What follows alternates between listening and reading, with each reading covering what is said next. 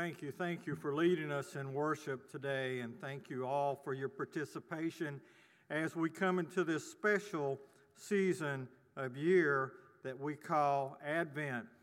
So Craig and his family have been on vacation this week. They're back in town. Craig's going to be back in the office tomorrow, and so we're grateful for them and the chance for them to have some rest and relaxation. And then Craig will be back preaching for you next Sunday. So I wanted to talk to you today about, first, a word of thanks to you as Mike prayed a blessing over the staff. I want you to know that the staff loves you and is honored to serve here with you. You are not only people that we serve in a ministerial function, but you're our friends, you're our family, and you're a blessing to us. And so I know I speak for all of us in saying to you, thank you for the way you bless our life and serve with us. We serve with you here at Southwest Christian Church. December is a very important month in the life of the church. I don't know if you realize how important December is. December is an important time in the life of the church. One of the reasons is because of all the activity and wonderful things that we have going on that you've seen on our slides of announcements, that you've heard talked about. Last week we were thrilled to have so many of you participate in the Operation Christmas Child shoebox effort. I believe we had probably 160 or so shoeboxes come in last week, 170 maybe. Very grateful for that, and that's a wonderful way that we can introduce the season and bless other people.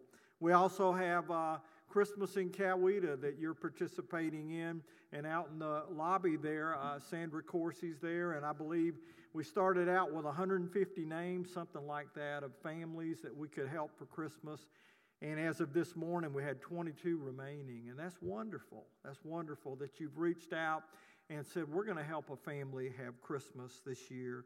We also have a lot of different things coming up, like a concert on the 10th by the Troy Burns family. We have a Christmas cantata by our choir on December 19th.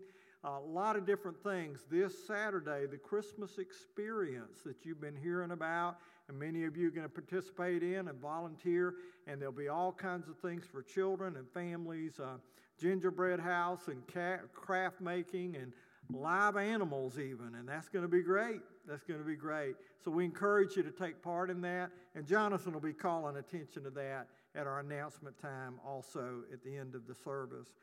We don't want to fail to mention one of the dearly loved traditions here at Southwest and churches all over the world, Christmas Eve candlelight services. And so that will happen here on Christmas Eve at 4:30 and 6 o'clock, and we encourage you to be a part of those things. But we also want to encourage you to invite someone to church this month. I don't know if you realize, but did you realize that as we talk about December, studies and research have shown us that December is the time of year when unchurched people are most receptive to being invited to church. Unchurched people most receptive during the time of December. So the different events that I've enumerated so far are all opportunities for you to invite somebody to church with you, and perhaps that plants a seed with them by being in church in December that they're going to continue into the next year. So I encourage you to be thinking of friends and family and co-workers and associates that you could say, hey, come to our Christmas experience or come to our candlelight service. Perhaps you can be a part of planting a seed in their heart to be involved in the life of the church more fully in the year to come. Well, when we think about Advent at Southwest Christian Church, we can trace its history at this church back into probably the 1980s, 1990s. We had an associate minister at that time, dear friends to many of us, Tom Miller. And Tom Miller brought to the staff a sense of appreciation for some of the practices of the church that perhaps we weren't doing at that time. And one was Advent and Lent, observation of those seasons of the church year. And when we think about Advent at Southwest, we used to do it on Wednesday night, introduce the season, but then we shifted to Sunday morning to give it more prominence and visibility. Now, for some of you, Advent, the season of Advent, is not something that you're unfamiliar with. Perhaps you grew up or come from a faith tradition that practiced that, and that's wonderful. But for others here today, you may be like me, having grown up in a church where it wasn't generally observed. And so it takes a little time to kind of refresh us about what Advent is all about. Now, I know that those of you, some of you were in Sunday school classes this morning that talked a little bit about Advent, so this may be a little bit redundant for you, but let me take a moment just to talk a little bit about Advent and what goes on with Advent.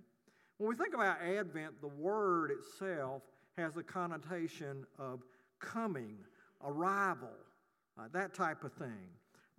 As we think about Advent in the church, we celebrate the coming of Christ as the baby. We also celebrate the coming of Christ in the second coming. So we celebrate the fact that he has come, but we anticipate him coming again as part of Advent. Advent is a tradition of the church. In other words, it's not something that you'll find in the Bible.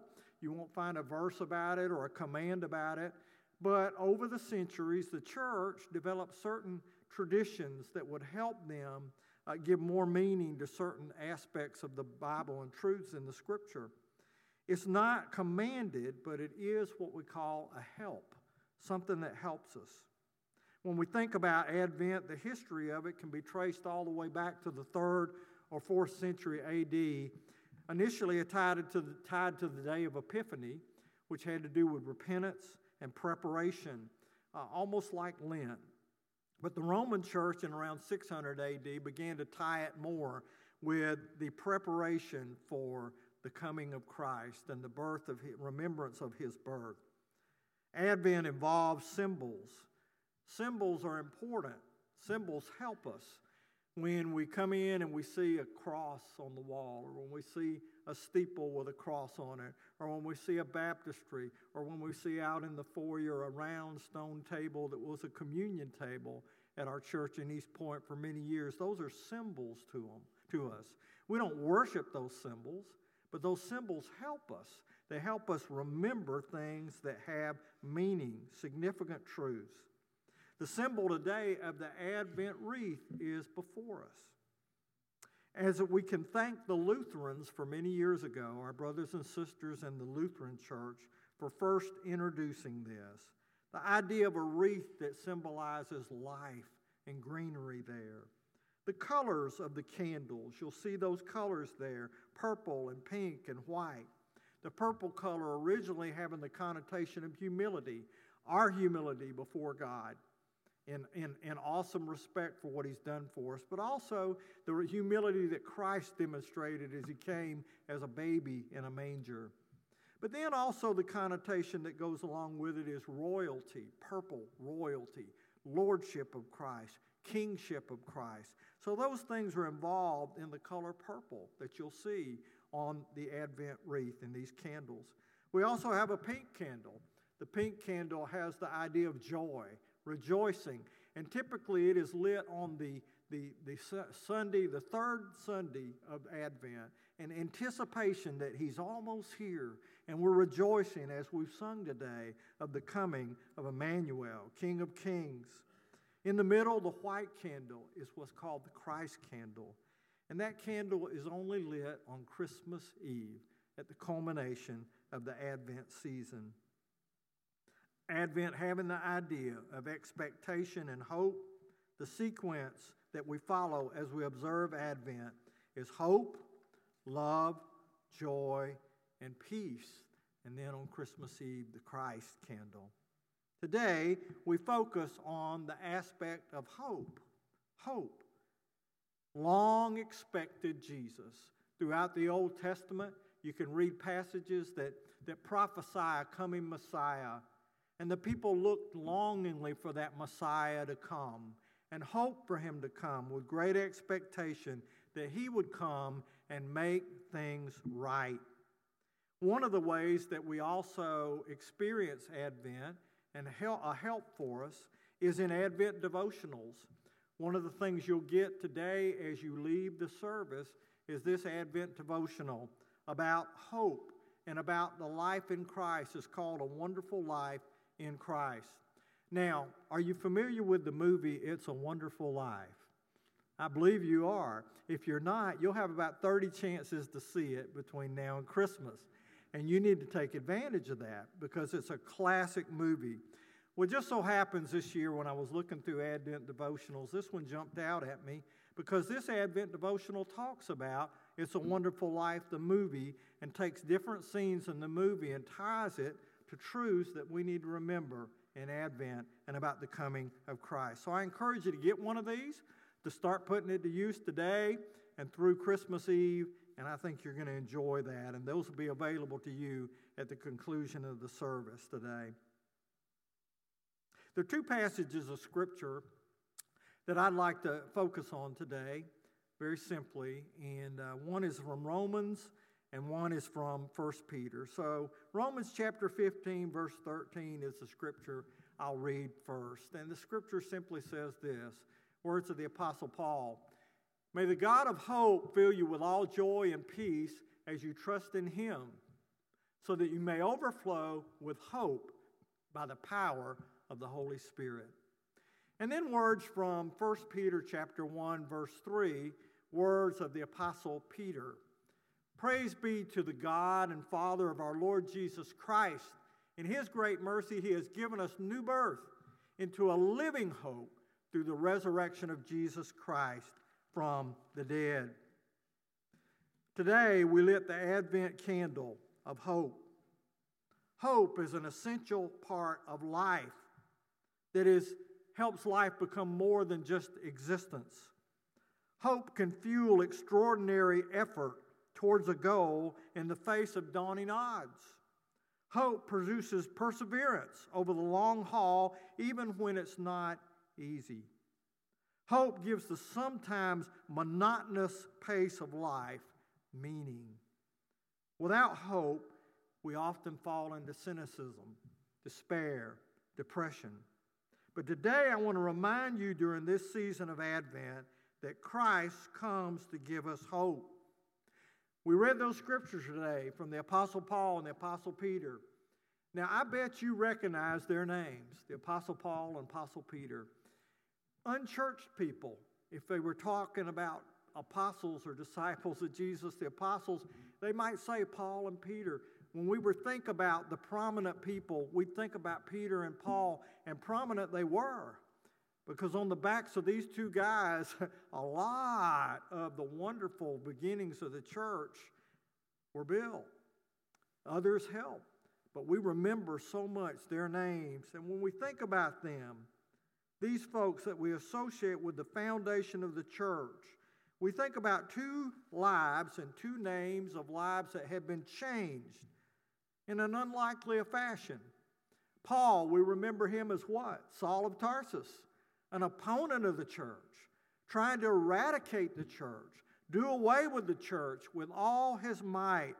And then finally, we see a change in him, where he becomes now not an opponent of the church, but a champion of the church.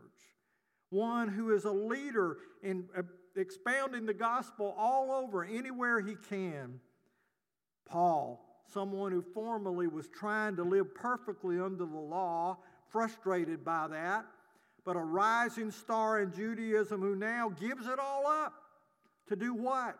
To preach the message that he was opposed to preach the gospel because of his conversion on the road to Damascus and seeing the risen Lord Jesus. He now lives with a hope in his life.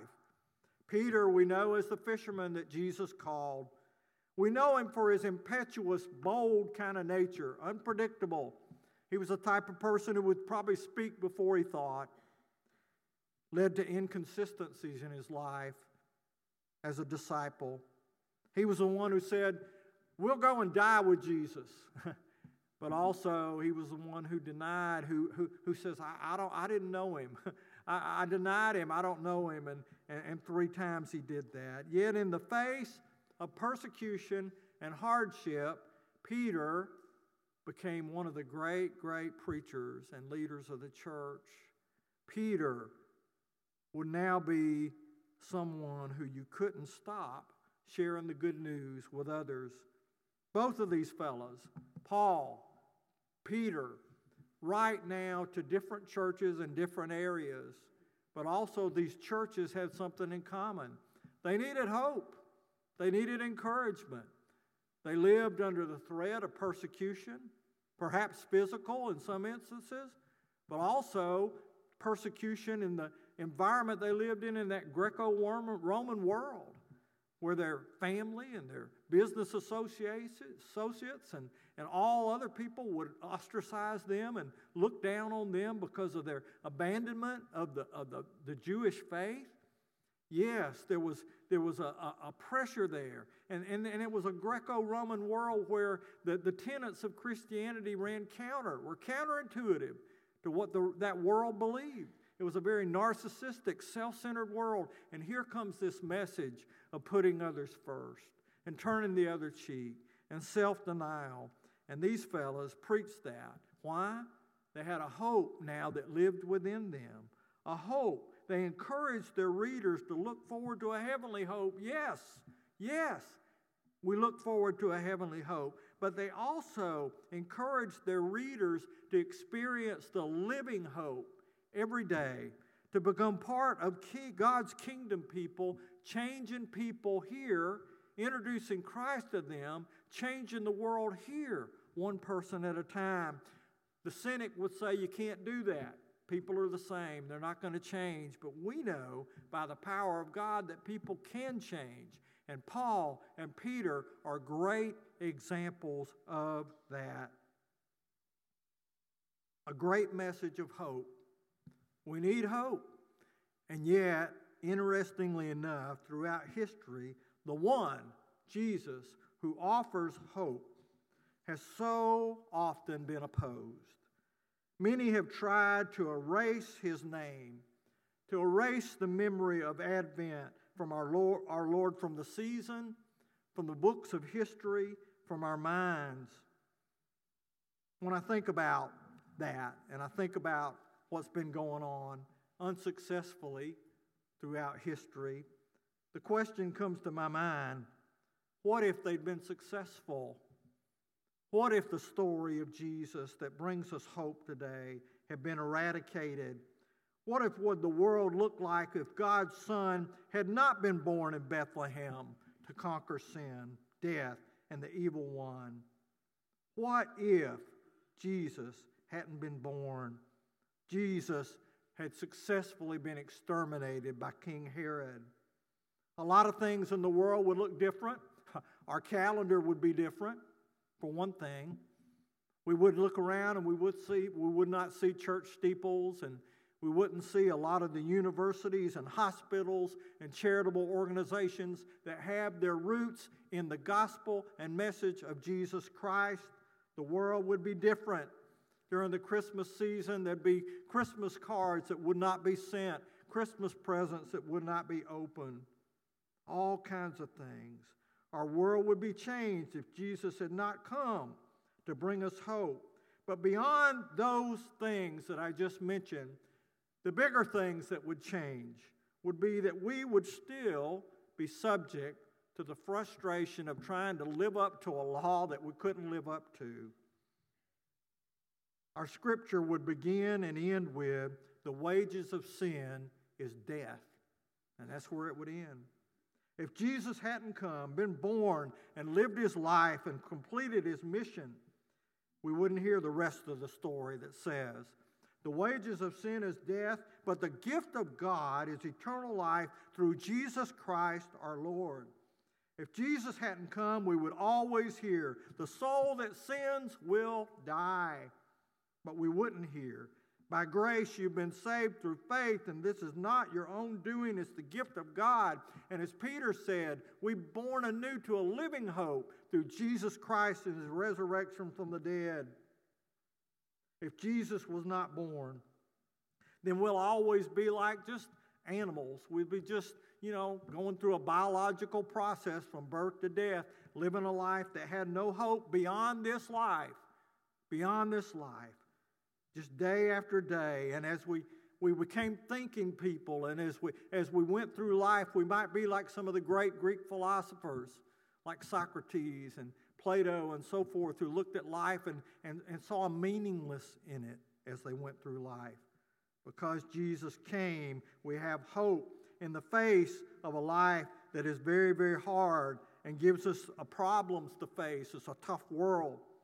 If Jesus hadn't been born in Bethlehem that day, the blind will never be able to look forward to a heaven when they'll be able to clearly see their Savior's face and their loved one's face. The deaf will never be able to look forward to a place when they'll be able to hear the anthems of the heavenly chorus. The crippled can't be given any comfort that a day will come when they will stand before God's throne of grace. Those in chronic pain will say, I'm always going to be in pain throughout this life, and there's nothing beyond that I can ever hope for. If Jesus wasn't born in Bethlehem, there's no future reunion for that widow or widower who stands before that grave silently in tears, mourning the one that they've spent 50 years with, perhaps. Jesus coming gives us hope. If Jesus had not come, there's no Lamb of God who takes away the sins of the world. There's no resurrection. There's no pathway to heaven and eternal life. There's no one else who can give us the hope that Jesus Christ can give us today.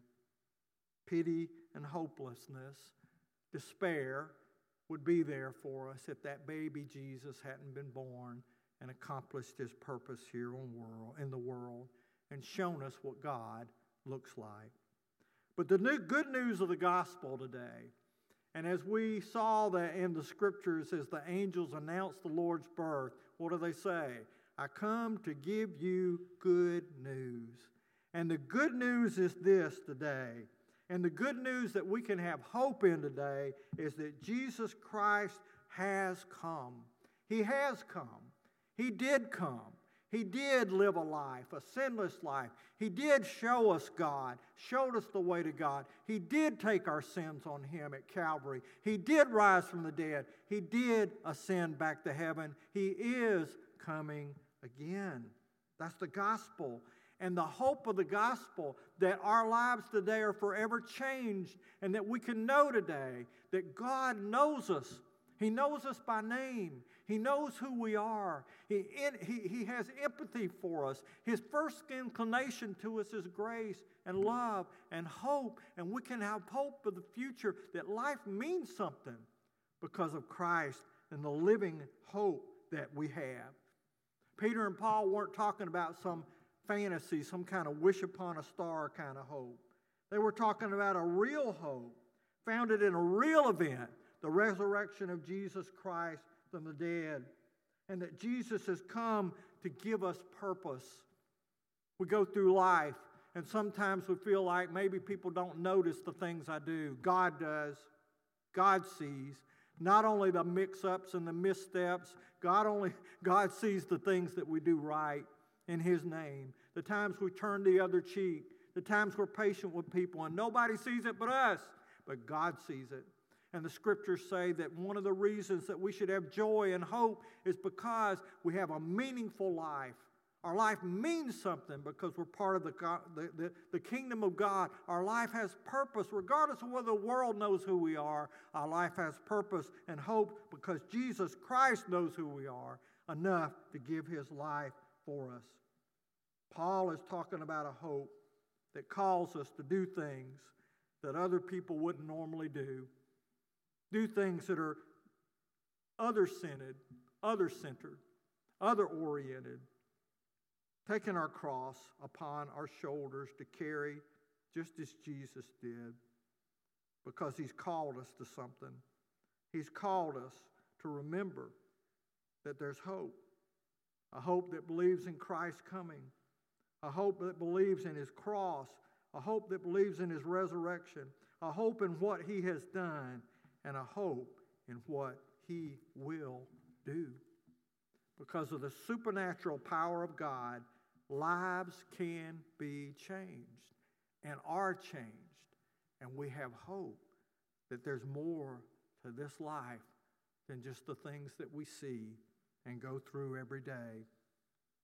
I heard a story recently that I want to share with you as I come to conclusion today. There was a school system in a large city. It had a program to help children keep up with their schoolwork during days that they were hospitalized. One day, a teacher who was assigned to the program received a routine call asking her to come and visit a particular student who was hospitalized.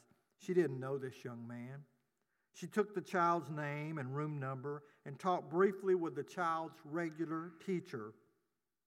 "We're studying nouns and adverbs in the class now," the teacher said, "and I'd be grateful if you could help him understand so that he doesn't fall too far behind."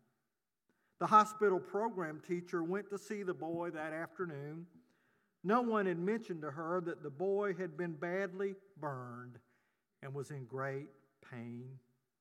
Upset at the sight of the boy, the teacher stammered and stuttered as she told him, "I've been sent to your school, by your school, to help you with nouns and adverbs." But as she spent some time with him that day, she didn't feel like she'd accomplished much of anything with him, made any kind of difference with him. He just seemed so hopeless and disengaged.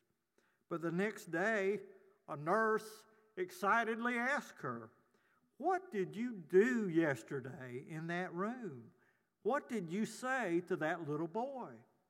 The teacher felt she must have done something wrong and began to apologize. "Oh, I'm sorry. No, the nurse says. "You don't know what I mean. We've been worried about that little boy. But ever since yesterday, his whole attitude has changed. He's fighting to get well. He's responding to the treatment and the therapy. It's as though he's decided to live." Curious about this change in attitude, a few weeks later, the boy was asked the question, what had happened? And he explained it this way. He said, "Yes, I had completely given up hope until that teacher arrived that day. Everything changed when I came to this simple realization." He expressed it this way: "I figured they wouldn't send a teacher to work on nouns and adverbs with a dying boy, now would they?" Hope changes everything. And Christ gives us hope. Not only for this life, that our world here can be changed as we are kingdom people, but also to know a day is coming when all will be made right and our lives have meaning and purpose and hope because of Jesus Christ being born, and we give him glory today.